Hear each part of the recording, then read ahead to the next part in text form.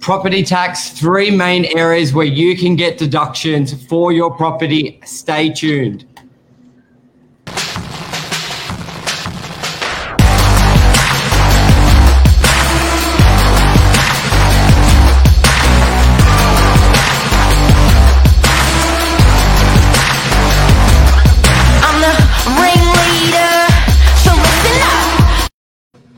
Good morning, episode 310, property tax. Everybody hates tax, but everybody loves deduction. Mark Novak and Harry, welcome. Good morning. So hey, Harry, last time I went bananas, last one Harry did, and I think you've helped a lot of people, so we had to bring you back on it again. Thank you so much. No problem. Pleasure to be back. Yes, so last episode we touched on a lot of people working from home, what you can deduct and sort of the levels. And I think it was very simple but very eye-opening for a lot of people. Obviously through COVID, everyone's sort of working from home and they're buying stuff but they're not always thinking, hang on, maybe I can claim this back because they're not used to being able to do it. And a lot of people have that with their deductions for their house, their investment property. So this morning, let's cover some main things where people can implement straight away and open their eyes for what they can do. Certainly. So today's a very interesting topic because it pretty much impacts everybody with a rental property. So if you've got a rental property, then it's important to pay close attention to this because there could be thousands of dollars that you're missing out on in regards to tax deductions. So when the year's finished, your agent provides you with an agent statement with your costs that you've already expensed, such as cleaning, strata, gardening, repairs and maintenance, all of that. There's really no point in going through all of that today, but my top 3 that I find that a lot of landlords are missing out on are these. So the first one is depreciation of the building itself. So it's not an actual cash outlay that somebody has incurred.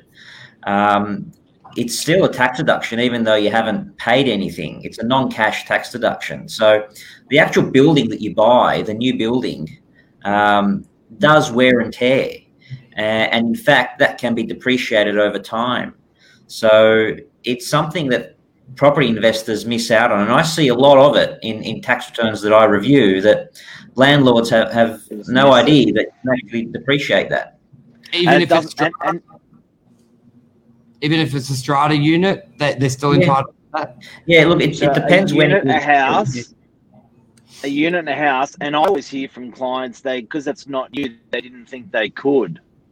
Yeah, so from 2017, there was a new rule that was put forward. So anything purchased after 2017 has to be a new build.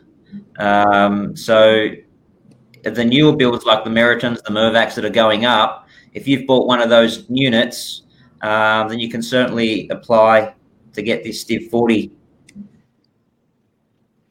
So is that appreciation or depreciation? Or is that the same thing?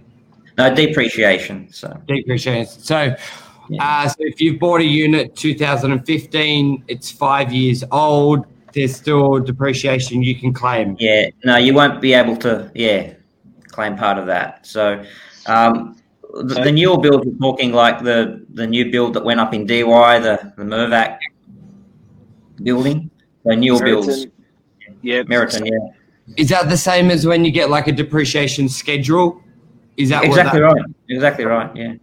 Okay, so if we do this like mathematics for dummies, say like an average person's earning $60,000 a year, on average $70,000 a year. Say they have an investment property in that's worth $750,000, a 2-bedroom unit, they own it. Over a 5-year period, if they forget to claim tax depreciation, how much are they forgetting?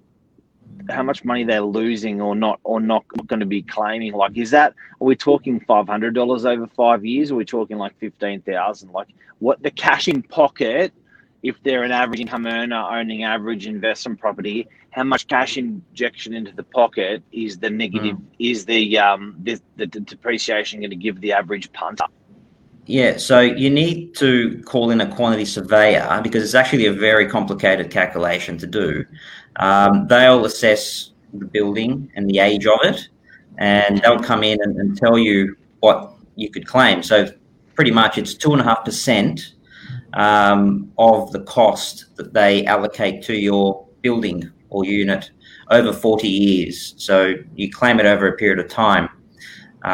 It's really difficult to say what the average earner would get from a tax deduction perspective because every building's different, you see. So, yep. But I think, but are we talking 500 or 15,000? Like, give us something. Oh, there's a range of between $1,000 to $4,000 in any year you could claim on an average unit that I see. Yeah. So that's big. Yeah. That's big. And that's something very simple, like a quantity surveyor, I believe, for tax depreciation is like $500, and you get $4,000. Obviously, the newer the build, the more depreciation. Correct. Yeah. So, and that's not a one-off. If it's 4,000 that year, next year could be 3,000, next year could be 2,000. But that $500 that you do once could get you $5,000, $10,000, $15,000 in tax benefit. It's an ongoing deduction, correct? Yeah. So that's number one. What's number two? So number two is the actual fixtures and fittings or the equipment of items inside the unit as well. So things that aren't part of the building, like ovens, dishwashers, all of that, they all get depreciated over time. So you can depreciate that as well over a certain period of time, over 4 years, 5 years, depending on the item. So that's a tax deduction as well. Even if you don't have the receipts for them because you just bought the property, not the oven, but obviously the oven's in the property? Yeah, you'll have to install it new. It would have to be a new item that you've put in, not a used item. Yeah. Okay. So very important to keep the receipts there. Yeah, when you're buying new items, yeah. The other point I wanted to make was to do with borrowing costs as well. So when people go to the bank and they borrow, the bank obviously does a lot of due diligence. They would do a valuation. For some commercial properties, it could be $10,000 to $20,000. Yeah. And people forget about that when it comes to tax time. So valuation of properties can be amortized over 5 years. So if you've paid the loan establishment costs, mortgage costs, all of that, they can be amortized over 5 years. So don't lose those records. The lawyer. Wow. Well, the lawyer costs are capital because they form part of the cost base of the property because you're not incurring that while it's earning income. So you can actually, they form. It's like stamp duty, forms part of the cost base. Lawyer costs, but purchase and sale of property. Yeah. Kitchen, bathroom, that's a capital cost. Yeah, that's huge. Yeah, that gets depreciated. Yeah. Got it. Yeah. Hey, Harry, I had a quick question that just hit my head. Back on the new building depreciation, is it true that if you claim that new building, you own the property for 10 years, you claim that new building depreciation or building depreciation, if it's not new, even if you're pre-2017, you can still claim, guys and girls, if you missed that. But you have to pay that back at the end, apparently. Something's got to be there's an equalizer at the end on that. No, I haven't. No, I don't think there's anything to be paid back at the end. Not to my knowledge. Doesn't come off your capital. Okay, so there's no capital. It's not like a lease or balloon payment for a car or anything like that. No. And it doesn't add to your capital growth. No. Okay. No. Cool. What else? And one thing, the subleasing of a residential room or subleasing of maybe part of your office. I think a lot of people are doing that now just for that additional income. how can that be applied for residential and commercial? What would you recommend? From a tax perspective, it's critical to speak to your real estate agent because you need to be renting out that room for market price. If you're not renting out that room for a market rate, then all of your expenses need to be brought back down to what discount you're providing. So if you've got a room that's marketed at $500 a week, and then you are renting it out to a friend for $250, and you're providing a 50% discount, all of your costs related to that renting out of that room need to be apportioned by 50%. Need to be reduced by 50%. Yeah. So that's a critical point. And what would happen if you're leasing the property? So let's say the rent's $20,000 a year as an expense, but then now you're getting income. Will that sort of even itself out, or would you have to say that's income and you keep your expense? Like, are you not going to get hit by having, or does it sort of just look at it as that will just go to the same rules apply for subleasing. You just got to make sure you're actually allowed to sublease when you do get a lease. That's an important clause in the lease to see that. But the same rules apply to just a normal investment property. Income and expense. Yeah. Cool. Anything else you wanted to add on to that, Mark? Any questions there? We got Amanda from Canada watching. Thank you for watching. International, global. Yeah, look, I think it's really important that there's been, the thing that I love about talking with you, Harry, is this is stuff that you actually forget to ask your accountant. You don't know to ask your accountant, and you're giving this information away for free as a pro.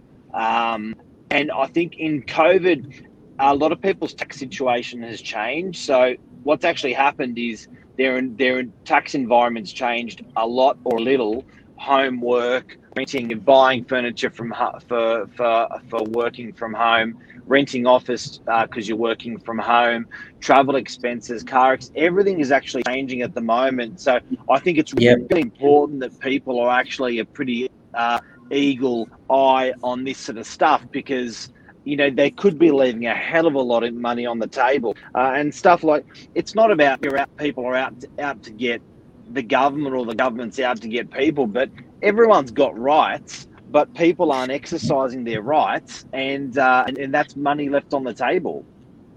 Yeah, exactly right. You need to know what you're entitled to.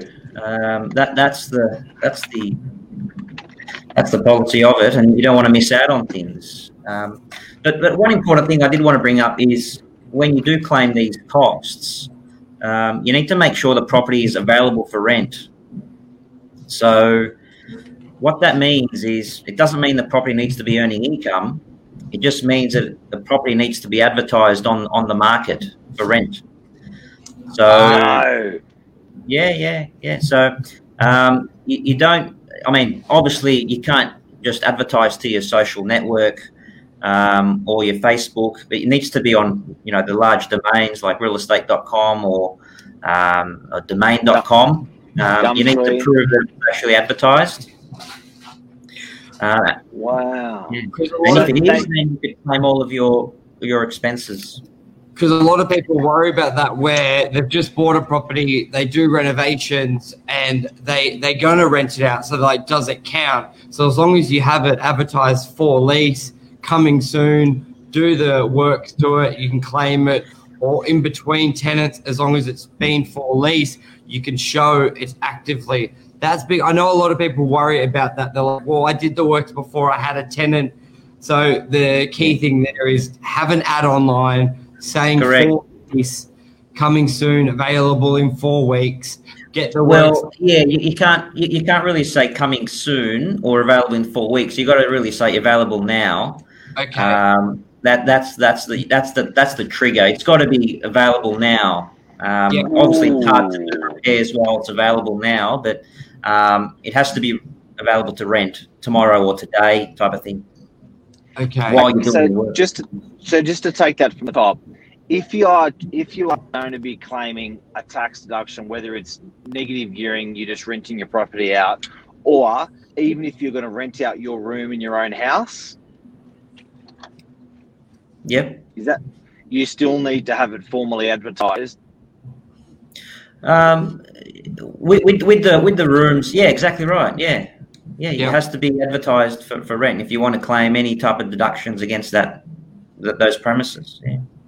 Because I guess you want to sort of show that it's been open market, fair market value that's been placed on it. And how would one arrive to market value? Well, there's no better way to arrive to market value than actually putting it to the market.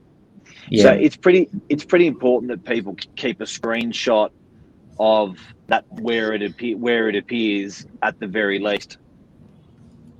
Yep. Yeah. I mean, have a record of where you've advertised the property and for what period, because that's critical. And I'm sure the domains will give you some kind of docket or receipt to show that you're online for that period of time, and that's evidence. Or even, your real estate agent could sign a declaration to say that we advertised the property during this period. That can be done as well. Usually the first option is better. Substantiation. Yes. All right, perfect. Well, anything else you add on to that? 15 minutes flies when you're talking about tax. Don't like tax. The other thing that's come up that a lot of people forget about, that the rules changed in 2017, is to do with travel costs to your rental property. So prior to 2017, you could actually drive, if you had a property at the South Coast, you could drive down to that property, do a few repairs on that property, do a bit of gardening, and then claim all of your fuel, your travel down there. But that's all been scrapped at the moment. So unless you can prove that you're actually running a business of rental properties, carrying on a business, then you can't actually claim the travel costs. So a lot of landlords still think that travel to a rental property you can still claim, but that's actually been abolished. I reckon a lot of people may have been buying down in Melbourne, the coast. Every time they go up there, they search for their property. Yeah. That would be a good way. Yeah, a lot of people have properties in their SMS. Yeah, a lot of people have properties, in their SMSF, and they drive down to repair it, and they think it's deductible, but it's actually not. So since a lot of people are traveling the world doing the same thing. Yeah. Yeah. Any other big changes like that? Because I reckon that's very significant that nobody knows. I reckon there's a lot of people out there still collecting their petrol receipts, the flight tickets for that that property. Yeah, look, I think people tried to take advantage of the system, and it was just too much of an overload of deductions coming through on that basis, and the ATO said we're going to scrap this. So when too many people try and take advantage of things, then the ATO step in and change the rules. So that's how it works. Yeah.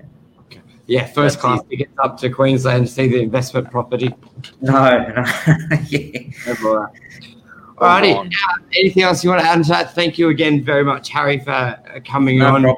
No problem. Look, it's an area that affects everybody, so I think it was important to talk about it. If you've got a rental property, then this sort of webinar really affects you, and it's good to speak to your agent. It's good to speak to your accountant. Good to speak to your lawyer. Try and get as much professionals around your decision making as possible, because that helps in remaining compliant and making the right decision down the track. Yes, and I've put your details into the conversation as well, because if you don't have an accountant, I reckon a lot of people may have just bought, they never really used an accountant because they had a simple summary, and Harry's details that you can call, and you're local where Milsons Point. Yeah, so Point. Awesome. All right, fantastic. Thank you very much. Legend. All right.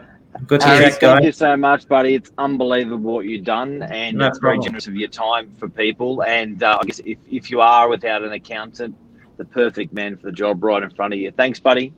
Appreciate that, Mark. Thank you. Thanks, guys. Chat soon. See ya. Bye.